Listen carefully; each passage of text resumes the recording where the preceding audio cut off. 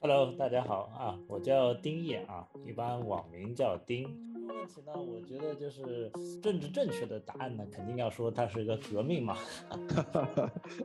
但是从这反持久化或者放弃持久化呢，一个是它的处理速度会更快，就决策的效率会更快。再一个呢，它不会产生更高额的像 gas 费这样的，你就没有办法拥有用户数据，相当于你要是东西做得不好，用户可以很容易的迁移走，抛弃你了。我记得很清楚，你说 Nostr 它其实不是 social 协议，对吧？你把那个 social 给划掉，对不对？然后呢，最近也有很多人在聊这件事情，就是反正我后来再没有用过。所以我觉得是这样，就是我们其实聊到就是关于数据中心化不中心化这件事情。其实我跟周围蛮多朋友，就包括创业的朋友都推荐过 Nostr 啊，大家Hello， 大家好，欢迎来到 Home BoxShow， 我是主持人 Sean。今天我们将聚焦于两个关键词，Nostr和Message。作为一种点对点的信息传输协议，Nostr为用户提供了一种可以去中心化、有隐私保护潜力、防篡改的信息交流技术。它让人们可以更加自由地创建社交网络、发布内容、分享信息、与其他的用户进行互动等等。从某种程度上来说， Nostr 本质就是一种message， 是用户之间进行信息传递和媒介的工具。在前不久我们举办的香港Nostr Meetup 大会上，我有幸听到了丁晔老师对于 Nostr 特性以及 Message 本质的一些分享。当时呢，因为时间关系感觉交流并未尽兴，所以今天特别邀请他作为本次播客的嘉宾，一起深入的聊聊今天的话题。Messaging is everything。 欢迎丁晔老师，欢迎，有请丁晔老师跟社区小伙伴打个招呼。Hello， 大家好啊，我叫丁晔啊，一般网名叫丁啊。然后我呢一直其实做的是大数据相关的工作啊。不过呢，为什么如何和 Nostr 结缘呢？主要是是起源于这个 Jack 对 Damas 的推荐之后呢，然后我就了解了 Nostr， 然后对它的这种就极简化的设计理念非常的感兴趣。因为之后呢就参加了 Nostr Hackathon，然后也开发了一下有一个叫做 Nonsense 的项目，然后因此也因为这个项目，所以有幸参加了这个需要在香港举办的 Nostr Meetup。所以您的经历其实是一个开发者了因为你是做数据这一块。对，我其实很好奇啊，就是从像您这种资深开发者的角度呢，您是怎么看待这个 Nostr 技术的？它到底是会有一些革新，还是说它也是一些老技术，我们叫新瓶装旧酒？这个问题呢，我觉得就是政治正确的答案呢，肯定要说它是一个革命嘛。但是从这个就是从人类技术的这个演进轨迹来说呢，肯定所有技术它往往都是某一种形式上的新瓶装旧酒。这一点呢，我是至少在就是 Web3 领域的很多的这些就是 social 协议像那个就是 Lens Protocol 然后包括 Castor 像这些就协议上面都是没有是不具备的。它最大的优势就在于它的这种极简性和它的开放性，这是我认为它具有非常大潜力的一个部分。那当然后面我可以再详细讲一讲，就是我对它的一些理解。所以我们聊到就是它的技术创新这一部分的话，那您觉得它最创新的地方是什么？就是因为它这种技术的极简设计嘛？比如说技术层面跟大家做一些简单的分享吧。好的，那我就大概简单讲一讲这个 Nostr 的它基本的设计思想就可能有一些朋友可能对于这个技术可能不是那么了解，所以我就简单讲讲。其实它这里面就是 Nostr 这个协议呢，它本身它只有两种角色，一种呢叫做 relay， 还有一种呢叫 client。然后呢client 它是负责发送信息的，然后它的所有的信息呢本身它都有这个 client 它的用户所拥有的通过它的密钥去加密过的，而是接收这个信息的 client 呢，它可以通过那个用户的公钥来验证这条消息是否是他比如说他关注了这个用户发送的，连接这个发送端跟接收端的中间的这个角色呢就叫 relay。relay 呢是个非常简单的，其实就像它的名字所说的一样，它做的只有一件事情，就是把这个信息从发送端，然后把它接力转交给接收端，所以它是一个非常简单的，就是client to relay to another client， 就是这样一个很简单的一个设计。然后呢，就是我觉得就是这个协议，我认为它最有创新的一点就相比于其他的这种去中心化社交协议来说，我觉得它最创新的一点呢，就是它其实对于这个信息的持久化，它其实是不做任何保障的。换言之，就是它在协议层，它其实并不要求这个信息是被持久化的存储下来。这个是我觉得它就是非打破常规的这种思路。所以您提到的这个信息的持久化，对，这是我今天特别想聊的一点，因为我在香港听您的这个当时作为嘉宾分享的时候，我也看到您在提到这个关于这个持久化的概念，您可以详细阐述一下吗？就是什么叫做信息的持久化，或者 Nostr 在这种它与传统的这种持久化有什么样的差别之类的？好的，那我就以推特吧，就我觉得从推特这个大家比较熟悉的这个 Web2 应用开始来说明一下我说的所谓的持久化是什么。就像推特嘛，就比如说比如说推特发一条推，或者是以及比如说关注某一个人的话，那我们发的这条推，或者说我关注某一个用户的这种关注关系嘛，这种关系呢，就我们可以，它其实是存储在推特的它的数据库里面的，并且我们只要做了这个行为，就比如说发了这个推，那这个推它一定是持久化存储下来的，就我们可能过1年过2年去看这条推还是存在的。那这个呢，我在 Web2 里面其实是个理所应当的事情嘛。那我觉得大家其实也很自然的能够理解这一点。但是呢，就是 Nostr 它这个协议层其实中间就承载了承担了类似于推特的这个数据库职责的，其实是这个 relay server。这个我们在通过比如说 Damas 上面发送的所有的这些推，其实它都是存储在relay server 上面。但是呢Nostr 协议层它并不要求 relay server 必须要持久化的存储下这些数据，这就是这个它对于 relay 来说，其实就能够极大的就是解放降低 relay 的门槛，并且能够提高就是整个这个去中心化这个网络的这个性能。为什么我说能够非常大的提高去中心化网络的性能呢？就是因为像 Lens Protocol 也好 Farcaster 也好，他们其实有蛮多的数据，至少有就是他们有相当一部分的元数据其实是存储在这个 blockchain 上面的他们都是在就是要么是像 Polygon 的这种2层网络，要么就是以太坊主网。但是呢，这个像这些数据它是持久化存储在blockchain 上面的话，它就有带来非常大的一个问题，就是因为 blockchain 上面你所有的数据都是需要达成一个共识的，那这样就会导致就是说它性能特别慢，因为达成共识这件事情本身是一个很复杂很耗时的一个行为。那第二个呢，就是它的存储成本高，这个我相信大家都也了解，以太坊上面每个字节的存储成本都是相当高的。所以呢，这也是就是这些可能像这些协议嘛，他们就是在这方面就会容易受到这个 blockchain 本身的一些限制，因而会限制他们的性能。而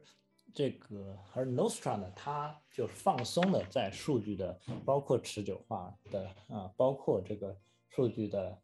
就是全局共识，它并不要求这种全局共识，所以呢，就使得它这个协议非常的轻，你可以可以达到就像类似于 Web2 这样的一个非常高的性能，就不会出现就是说，比如说我发一条大马上发一条推特，可能要很久才能看到，或者需要很高的 gas fare 这些问题。所以实际上Nostr 它就是我们讲反持久化或者放弃持久化呢，一个是它的处理速度会更快，就决策的效率会更快，再一个呢，它不会产生更高额的像 gas 费这样的费用。对对，是的，就是因为就是一旦涉及到就是说，比如说嘛，我要持久化的话，那就涉及到就比如说可能 A relay、B relay，那这边数据那是否要达到一样呢？就是说，假设我持久化 A 持久化了一份数据，B 持久化了一份数据，但他们两个数据不一致，那怎么办？那肯定是个问题嘛。所以如果要持久化，就经常你就涉及到需要在 A relay 和 B relay 上面达成一个共识嘛，那这样就相当于又得重新发明那个blockchain 嘛，就是。对对，所以那它就反其道而行之，我就不要求这个数据被持久化下来，我因此也就不要求这个共识。其实这样的话，它就极大的解放了这个性能，这是我认为它非常创新一点，就是它不是去做加法，而是尝试做减法。做减法，明白。因为我觉得就是说，它是真的专注于就是说，只是传达信息这一件事情，它至于其他的事情，它都是它不放在它的核心协议内去解决，而是认为应该会有其他更多样化的，就是说更多的创新也好，更通过市场化机制也好来解决，就是说其他的问题，而它只专注于传达信息这一件事情。那我们就接着信息的话题啊，今天正好也是我们的核心话题，叫 Message。因为您一直是在 Web2 领域在长期工作嘛，那您对于比如说 Message 对于信息怎么理解呢？它传统方式你觉得都是有哪些的存在的形式啊之类？其实信息这个就是它狭义的也可以讲，广义的也可以讲。我觉得狭义的信息其实很多东西都可以被称为一种信息嘛，就像比如说就像我发一条推嘛，这个其实就是相当于是我把某一个信息广播给我的所有的 follow 嘛，这是一种信息。还有就是像比如说假设我们用微信嘛，微信可能我给某个人发了一条消息，这也是一个信息嘛，就是一个点对点的一个信息，或者群聊也是一种信息，是我给一个群里面的一些人的一个广播的一个信息甚至就是像比如说我们像类似于Zoom 这样的即使是这样的一个就是我们的线上会议，其实也是某信息嘛，就是相当于是可能我这个信息也是广播给了这个参会的所有人，就像这些其实它都可以抽象为一种信息。而且这是我刚刚说的这些信息大部分都是 real time 的信息，我觉得还有一些就是说是跨时空的信息，就是比如说我可能我在比如说我们用 Notion 上面我们写的笔记，其实某种意义上来说也可以说是一个跨时间的一个信息，是比如说是我当前的我把这个信息传递给了未来的我，这也是可以认为是一种信息。所以我觉得这个信息的形式其实是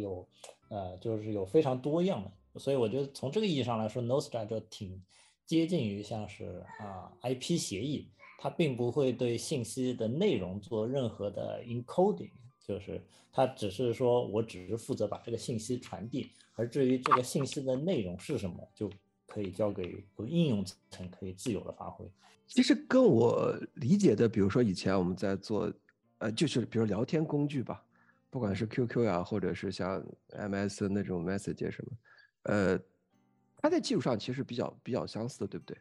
就是其实是因为在我看来，我觉得好像就是一个从 A 点到 B 点，然后我传递一个信息内容过去，是这么一个方式。对，这个应该说我是认为是这个就像 QQ 也好，类似于像这样的，它 Nostr 是完全可以支持这样的应用场景的。但这里面就有一个很有趣的问题了，就是我们刚才聊到的这些呢，其实我们一般会把它归类在场景叫做社交场景嘛 ，social， 对不对？但是我觉得现在其实是一个可能业内大家都在开始慢慢去思考的事情。当然呢，我一方面是因为我看到了你这次在讲的里面有一页 PPT， 你把我记得很清楚，你说 Nostr 它其实不是 social 协议，对吧？你把那个 social 给划掉，对不对？然后呢，最近也有很多人在聊这件事情，就是因为它虽然出圈的时候是通过 Damos 是一个社交平台出圈的。但是现在可能你像我们也是一样，就是 Honne 我们也没有把它做成一个纯的社交协议去做长内容。那您觉得为什么原因是这样的？因为听下来它其实就是一个很适合去做社交类的这种场景的东西，但是为什么今天很多人会讲 Nostr 其实并不光是这个。对，这个我觉得先说为什么它很适合做社交，我觉得一部分原因肯定是因为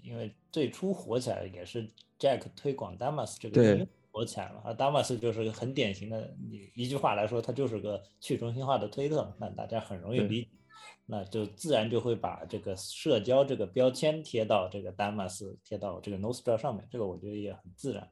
另外一个原因呢，是因为他最初设计的时候，就是他的设计者 Fiat Jeff 嘛，其实他最初的想法也是为了就是希望实现一个去中心化的推特，所以他才会去设计这个协议。他的出发点也是一个就是刚刚说嘛，这个推特这样的应用场景，所以呢，所以他最初的几个就是 kind， 就是他就是第一号 note， 它的类型也就是为了适配这种推特类的这种应用，所以设计出来。所以这个呢，我觉得这是它的出发点。因此呢，大家认为它做社交，我觉得这个也对，因为它出发点就是为了做社交。但是呢，我觉得 Fiat Jeff 呢，它的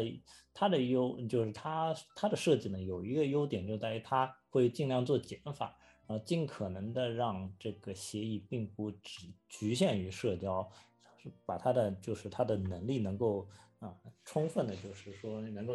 同时应用在其他的应用场景。所以它做了非常多的减法以后呢，就使得就是说它最终就是只是做到这个传递信息的这一个功能，就有点像是刚刚我说的这个 TCP 协议。那你想，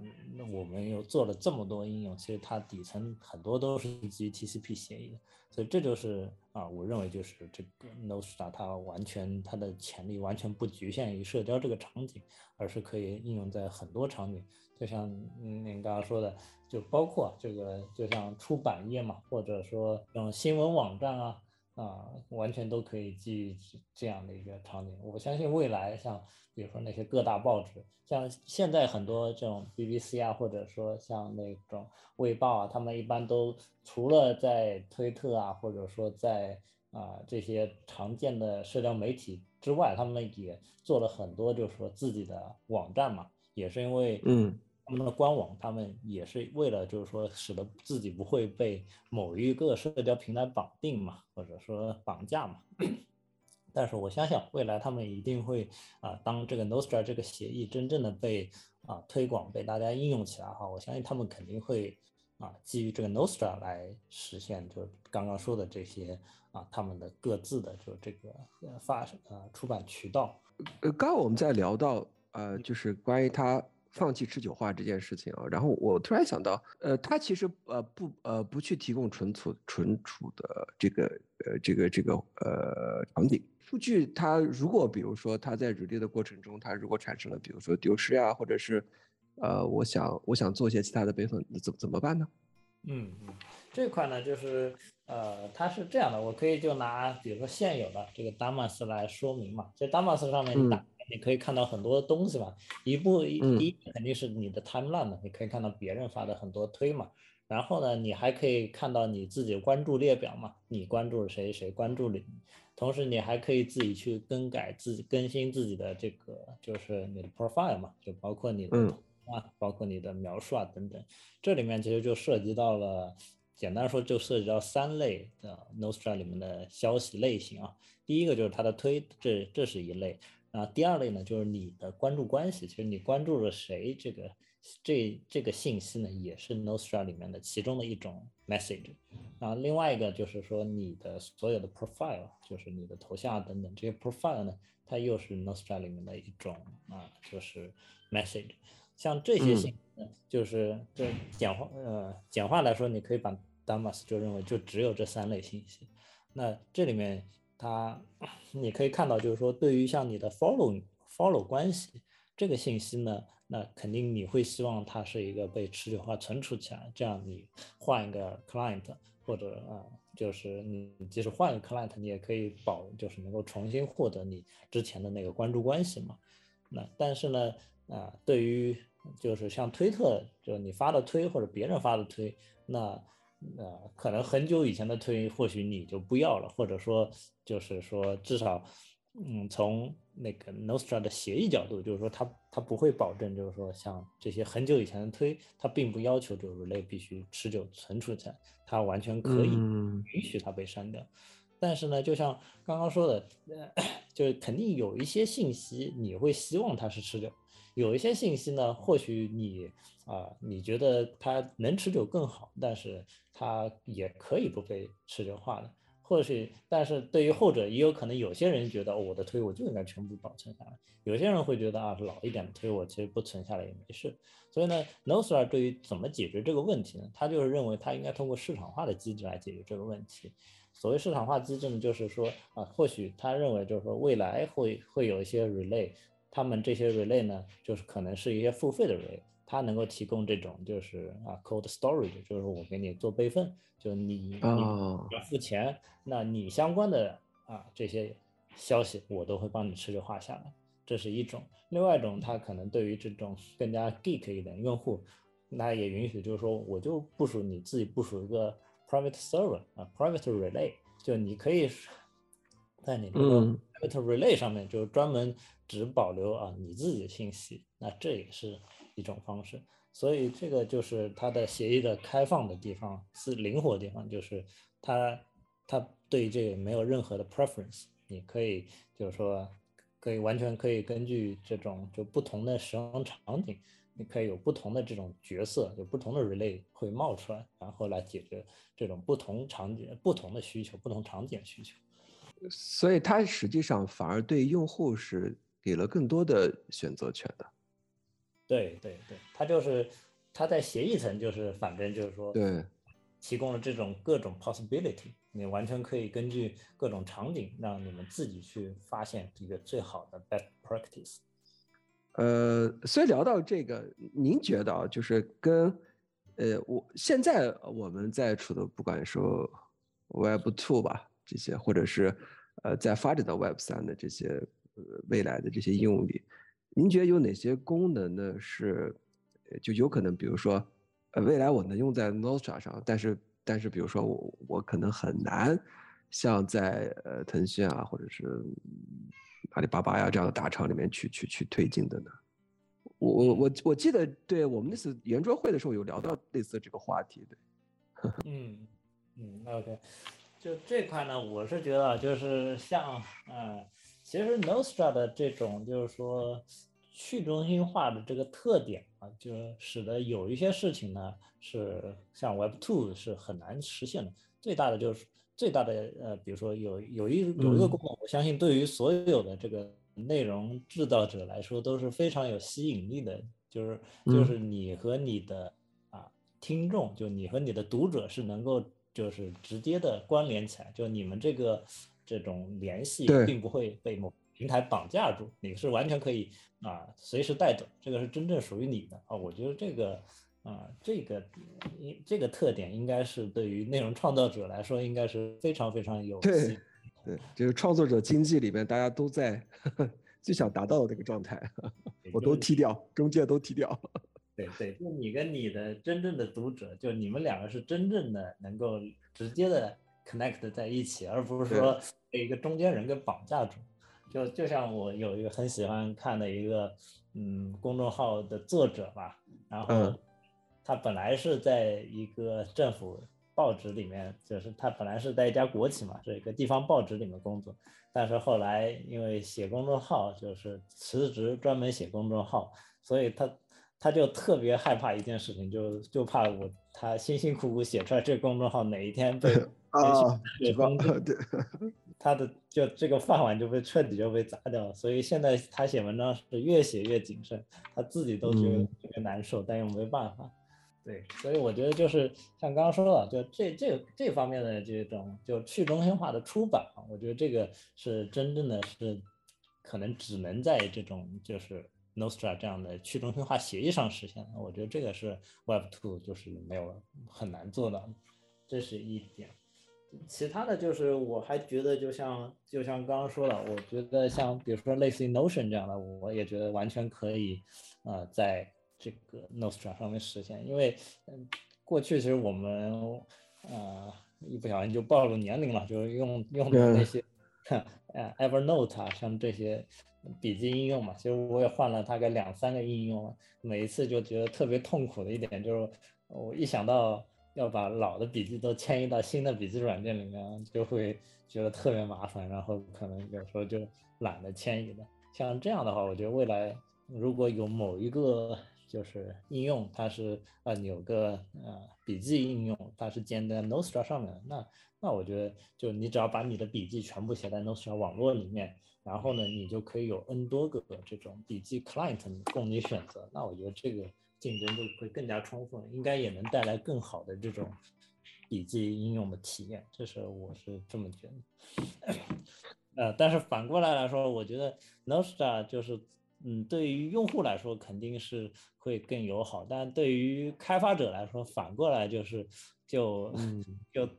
有点没有那么友好的点，就在于你就没有办法拥有用户数据，相当于你要是东西做的不好，用户可以很容易的迁移走，抛弃你了。对，这个对于开发者来说就压力就特别大。反正我后来再没有用过。所以我觉得是这样，就是我们其实聊到就是关于数据中心化不中心化这件事情，我觉得像其实我挺认同，就是比如说他对用户更极简，然后他把很多选择权都抛给用户，我是其实比较认同的。然后呢，我也比较认同，就是你刚才谈到的，其实他把很多的压力点会给到了开发者本身嘛，所以开发者其实就是指的是在relay这一层做建设的吧。那我觉得他们可能会想办法去通过一些差异化的方式，对吧？他可能去做到他能够去抓住用户，但这里面其实就会有一个潜在的问题，当然现在可能聊有点早啊，就是那也会存在这个呀，比如说relay 你做的越好，对吧？然后它会越来越被大家喜欢，然后被大家喜欢，然后变成，对吧？你就抛弃不了它呀。OK，不过这一点呢，我倒觉得我理解就是一个 relay 中心化的问题，是吧？就可能大家会用这一点呢，我觉得就是 Nostr 有一点好，就是在于它对 relay 的，其实 relay 它做的事情是非常非常简单的。它做的事情是什么？就是我只是说就是一条消息发过来，然后我会把消息会转发给所有订阅了这个消息的 client。OK，relay 做的这件事情就结束了。它其实对于这个消息的内容啊什么，它其实是完全不感知的。除了它只是做了这个消息的就是传达这一件事情，刚刚说的relay嘛，其实它只做的传达这件事情。所以呢，换言之就是说，其实 relay 上面的竞争，我个人觉得 relay 上面就比较难做出差异化，因为它的职责非常非常简单。所以我觉得就 relay 这件事，就 relay 呢，可能对他来说最多的这个要求，可能一是带宽，二是磁盘的空间，可能最主要就其他方面，因为 relay 它本身没有太多的功能，所以呢，我觉得 relay 这个反倒不太容易会变得很中心化。就说白了，可能比如说如果我需要我自己可能用一台机器架一个 relay，就完全能够 cover，比如说我自己的场景啊，就假设我用 Damas， 比如说就我的用户比如说要那个就是收到我的消息的话，他只要连上我的 relay 就行了，他并不一定非得说是有一个比如很大的 relay 去做这个事情。所以我觉得 relay 不太容易会被中心化。就刚刚说的就是说，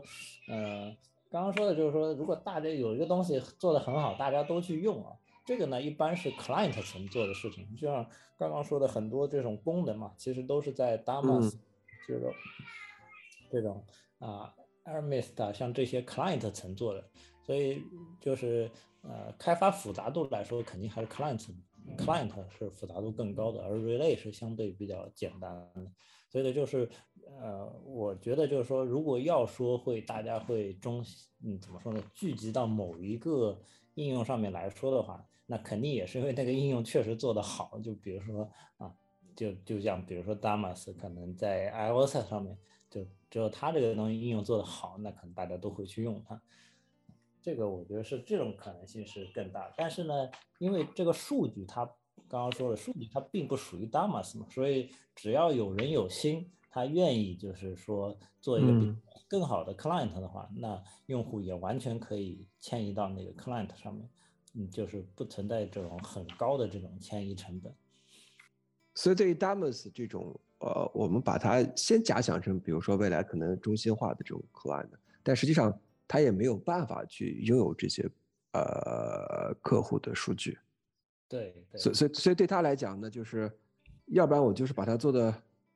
更好，吸引更多的人，要不然呢就是同行做的都不太好，我还一直这样，对不对？对OK， 没法衬托是吧？明白不过不啊，过我觉得是这样，就是有一个 dominant 的 client，它有一个优势呢，可能是说就是后来者是不具备的优势，就是作为一个比较有统治领导地位的一个 client，它有机会就是说会去定义这种消息的格式，就相当于有一些格式是他首创出来的。然后呢，可能其他人就只能 follow 它了，因为如果其他的 client 不 follow 它的那些格式的话，那用户就很难迁移过来，因为用户过去的那些消息都是按照那个就是比如刚刚说的，假设就按照 Damas 的他定义的格式已经写在了这个 relay 里面了，那新的 client 就只能去沿用它的格式，否则就没有办法迁移过来。这我认为实际上，嗯，这个格式，我理解它其实不是因为技术差，而是因为它培养了一堆用户习惯。倒也不是用户习惯嘛，我就举个例子啊，就比如说，啊，就像比如说你在那个 Damas 上面，你比如说发一条推特嘛，你推特里面假设你里面有一个你附带了一个流媒体的一个视频的一个链接，那关于这个链接它应该是如何被写进你发的这个 message 里面，就是这个格式，它是就是它是由这个 client，就这么说吧，这个写入的格式呢，目前确实通过 NIP 是有一定程度上是被就是说是怎么说呢，就是被大家统一了，但是还是有蛮多的就是各自的发挥空间的，就像这些发挥空间呢，就看谁的用户体量大，那大家都接受的话，那就变成了一个事实标准，尽管它没有被明文化，没有被写成 NIP， 但是它已经成为了事实标准，那是后来者就只能 follow 这个事实标准。明白。所以其实我可以发布一种，比如说这种嵌 YouTube 的格式，或者是那种 YouTube 的格式，但只是说我的这些用户呢，后来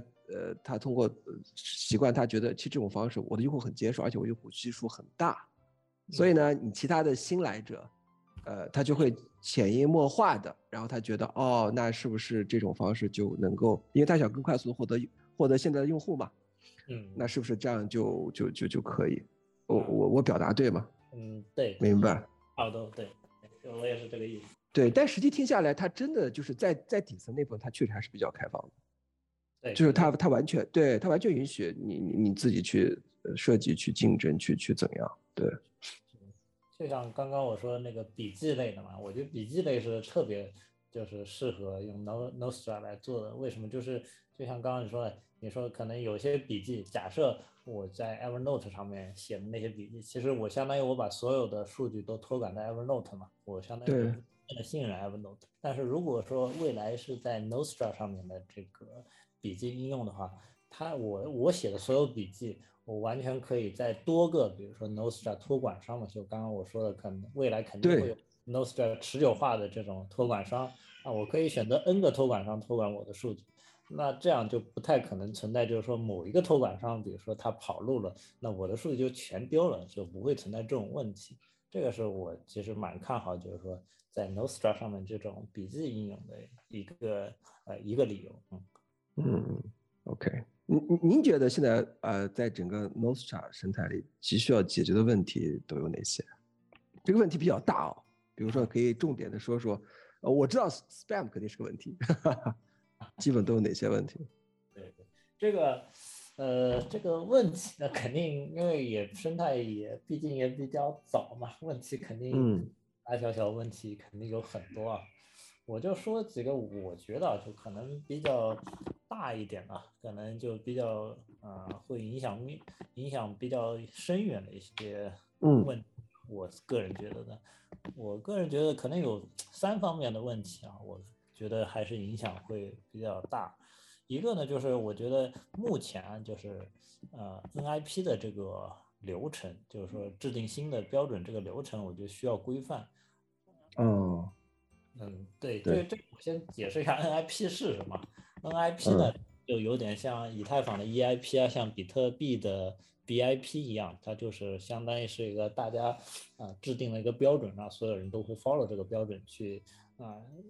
那个开发。像之前提到那个就是Damas 发的那些推啊，然后还有包括像那个每个用户的他的profile 啊，然后像包括这种 follow 关系，像这些消息的格式呢，其实都是通过 NIP 约定好的，这样所有的 client 都follow 这个 NIP 去实现的话，这样用户就可以每个在 client 之间可以无缝的切换，而不会存在就是说因为格式两个 client 格式不统一，导致你用户没有办法切换。它就是通过这个 NIP 的这个标准去规范每一个 client 的这个实现，是这样一个大概是这样一个机制。但是呢，现在我感觉 NIP 的它的自从被那个 Jack 带火了以后呢，就是我感觉现在 NIP 起案特别多，但是通过的 NIP 呢就没有那么多。我觉得最核心的就是因为现在的 NIP 它没有个非常好的这种就是流程，使得呢就基本上所有 NIP 呢都需要由这个创始人 Fiat Jeff 亲自的 review 过，觉得 OK merge 进去。所以呢，就整个的相当于整个的压力都压在了他一个人身上，就变成了一个单点的瓶颈。所以这是我觉得就是目前的一个比较大的一个问题吧。因为我觉得 Nostr 它跟比特币跟以太坊不同，就是因为比特币跟以太坊他们的那些 NIP 也好EIP BIP 也好，他们规范的呢都是一些就是共识层的那些标准呢，像那些标准呢本身变动不是特别大。就像那个以太坊不也都可能要1年才升级一次嘛，就基本上都要半年才升级。稍微大一点的，像 POS 像这么大规模的这种升级，要好多年才能完成嘛。其实就是因为，所以说明就是它底层的其实标准本身的它的迁移变动是很慢的。这个呢，对于比特币和以太坊来说，其实他们是 OK 的。但是对于 Nostr 来说呢，因为它的所有的上层的应用，就像刚刚说的比如说笔记类的应用，它就可能需要新增一个或者多个这个消息的格式。像比如说假设刚刚说的像比如说Nostr 上的 Telegram， 它可能也得新增很多这种消息的格式。像这些呢，就是他们可能多加1-2个功能，就得多增加一个消息的格式，或者对原有的格式进行一些修正。这里面呢，他们都得通过这个 NIP 的流程去把这个他们做的那些变更变成一个业界的标准，这样才能保证就是说就是大家所有的 client 都能 follow 同一个标准去开发嘛。所以呢，这就使得就是刚刚说的我的 client 要开发就得提更多的标准，但是目前呢，所有的标准呢都只有一个人去 review， 并且去通过，这就会有非常两边就是非常的就是不平衡。就使得这块我觉得标准化这块还是进度是比较慢的。现在蛮多 client 我感觉他们都是说，也就不等我的这个消息格式成为一个标准，我就先开发了，我先用起来啊。那这个呢，我觉得是个就是不得已而为之的一个事情，我也能理解，从开发者角度我挺能理解。但是呢，这对于社区来说，我觉得不是一个好现象，因为大家都按照自己的标准开发的话，那就失去了 Nostr 最大的一个优势，就在于我客户端之间我可以无缝切换嘛，因为大家都是 follow 同一个标准嘛。但是如果每个人都自行其事的话，那就这个社区又变得割裂嘛。这个是我认为就是一定程度上就是由于这个目前这个 NIP 的这个机制还没有一个很好的机制去就对流转这个 NIP。这是我但听下来这份流程其实还挺中心化的。对对，因为对吧？因为它比如说有一些client 提出的NIP就 NIP 你怎么去判断它到底是符合标准或者不符合标准，对吧？它其实是一个对这个可能还真的是一个就是很难找到一个好像很完美的解法，这块我觉得是个挺难的一个问题。所以它会出现有可能有一点，就是我在就是做裁判员的这一层的人，他的提案有可能会被优先的列为标准。对对，是，我也感觉可能都是吧？比特币社区的跟 Fiat Jeff 关系比较好的人，我感觉是吧？我通过率更高一点点。然后第二个问题就是刚刚我说3个嘛，第二个我是觉得就是我觉得还有个问题就是目前的就是Nostr 项目如何融资的这个问题，我觉得也是一个有待解决的问题。其实就是因为 Nostr 这是好问题。是对，就是像如果只是出于兴趣个人开发一个 client， 那都不涉及什么融资了，就完全兴趣去开发了。但是如果真的要在未来我觉得要在 Nostr 上面开发一个 Telegram 微信或者 Notion 像这样就这种一个大规模应用的话，肯定不可能靠爱来发电的方式来开发嘛，所以肯定还是得有融资才行。但是呢，因为 Nostr 呢，它虽然也算在这个怎么说呢，也算在这个 Web3这个大的范畴以内，但是它跟那种传统的就是在以太坊上面的那些项目不一样，就是 Nostr 天然的并没有任何一个就怎么说发币的机制嘛，所以就对现有的这种融资模式就很难适配在 Nostr 上面。这个也是我之前也看过有一个播客好像也那个当时的那个就是都也聊到过这个话题，但是也没有聊出什么很好的结论。我觉得但是一个很关键的，但是也亟待解决的问题，还没找到一个很合适的方案去实现融资。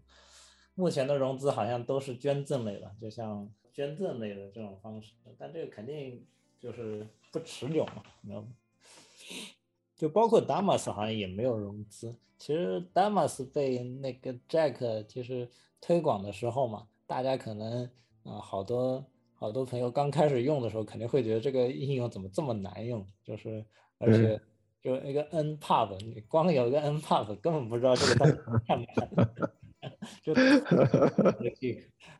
很难理解怎么会有这么原始的一个产品第一反应。就我一开始也是这个感，后来我才理解为什么是这样，因为它真的就是一个就是它其实只有一个开发者，它就相当于只有一个程序员，他既没有产品经理，没有设计师，也没有什么其他的角色，所以那就很自然能够理解嘛，这个产品就它作为一个产品，那就显得特别 geek， 而且很多细节都来不及打磨，来不及完善，因为它都不是一个团队作品，它只是完全是个个人的开源项目。我第一次用 Davos 登录以后，然后我想改一下我的照片，然后我发现我得查一下教程，因为对啊，它得有一个连接嘛，你要在，然后我必须要找到一个存储的一个中转的一个连接。哎呀，我看到这个我就想笑，但是我觉得我前2期的播客有个嘉宾也在聊，我说虽然这是一个，当时我把它定义为比较偏 Web3 嘛，我们说是一个 Web3 的出圈项目，但是其实出圈的概念就是你面对的像 Web2 这些人嘛，对吧？你面对的可能10几亿的这个大口径的人口，但你一出圈 ，Web2 人一来发现，哇塞，这个体验根本没有丝滑性。这个我觉得从根本上来说，还是因为就现在的这个 Nostr 项目，它并不是一个公司的项目，它只是一个个人项目。对，也是因为我觉得也是因为缺少这种就是融资模式吧，就大家都还是个探索过程，没有个成熟的这种就是融资方式，使得能够成熟，就是比较成熟开发一个成熟产品这种流程没有真正跑起来。所以这是第2点。最后一点就是我觉得就是 Nostr 还有一个问题就是跟比特币实在是强耦合这个我觉得也是至少就从一个出圈的角度，就不是从比特币最大价值主义者的角度来说，就是从出圈的角度来说，我觉得也是一个有待解决的问题了。最后一点时间，然后因为其实我知道您其实也是一个在 Nostr 生态的一个建设者嘛，然后我说你也跟大家可以花一点时间介绍一下您的这个 Nonsense。对，其实这个 Nonsense 这个项目就是当初也是因为参加那个 Nostr Hackathon 的时候做这个项目，也是为了解决我刚刚说的最后一个问题嘛，就是你出圈以后嘛，用户刚刚进这个社区，然后发现他可能除了比特币的内容，他都找不到别的内容我觉得对于一个新用户来说还是不是那么友好的，所以我是希望就是说能够去开发一个内容的推荐引擎，能够尽可能在这个 Nostr 就是这个生态里面，就是因为它有各种各样的刚刚说的消息，它其实有非常多的这种像长文章啊，像推特类的，然后也有很多像刚刚说的未来还有很多笔记类的，就希望能够帮助用户，比如说发现就是说真正对他有价值的内容，这就是就当初做这个 Nonsense 这个项目的这个初衷为了解决这个问题，所以才做这个项目。目前呢，是以一个 bot 的形式存在的，就是大家可能只需要关注一下这个Nonsense 的 bot 就可以收到每小时能够收到推送，就是当前的这个 trending 的 post。下一步呢是希望能够把它做成一个更加开放的系统也是为了这个 Nostr 的这个价值观嘛，我们也不希望就是说对，我不希望做一个平台，然后用户你只要在平台上面看就行了，你不用看别的东西。我觉得这个很不 Nostr， 这个非常 Web2，对，这个非常 Web2 的思想。那我的想法就是说，我这边只是提供一个能力，能够帮助你去发现就是你感兴趣内容。然后呢，至于这个 client， 就是说你希望以哪种方式呈现，那我这个可以交给各个 client 自己去实现。我这边呢，只是说是提供某一种，就是说让你能够相当于你可以自定一个 filter 嘛 ，filter 你可以去对这个 Nostr 里面所有内容去挑选出你真正感兴趣的内容，目标是这样一个目标，但是呢，现在就是因为就像刚刚说的，就是Nostr 项目大部分项目都是个人开发，所以现阶段可能也就只有我和 Sherry 2个开发者所以这块也希望能够借这个机会，如果有兴趣的朋友，我们来一起把这个事情能够真正的做好来。好的，今天播客的主要问题都到这里了，然后您看有没有一些比如想补充的呀，想跟社区朋友再分享？其实我跟周围蛮多朋友，就包括创业的朋友都推荐过 Nostr， 然后大家第一都是说这个是不是火了一阵，肯定就不行了，就像以前的那个 Clubhouse 一样。然后那个时候我说这个协议很有潜力，肯定能够做大做强的。然后现在一看，发现大家已经忘了达马斯这件事情，好像被严重了。就是所以呢，我觉得就我个人觉得呢，就是可能像刚刚说的，就第二个问题就是就如何能够更好的能够把这个更多的人能够吸引到这个生态来，我倒觉得是个就是挺值得整个社区都去探索和解决的问题吧。就相当于有点像是怎么说呢，就有点像是就得发明一个 Nostr 领域的这个芜湖模式嘛。是对，就是就是那改革开放以后嘛，其实就芜湖先跑出来这个就是卖地，然后再开发城市这样一个模式，然后就因此就带来了后来的20年的繁荣吧。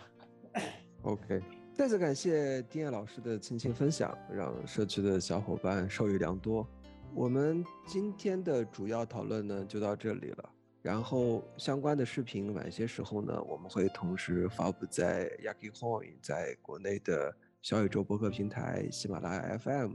还有全球的各大流媒体平台，像苹果播客、谷歌播客、YouTube 以及 Spotify 上。届时呢，欢迎大家收听及订阅。我们今天的播客就到这里，谢谢丁晔老师。谢谢大家，感谢我们下期，谢谢，我们下期不见不散。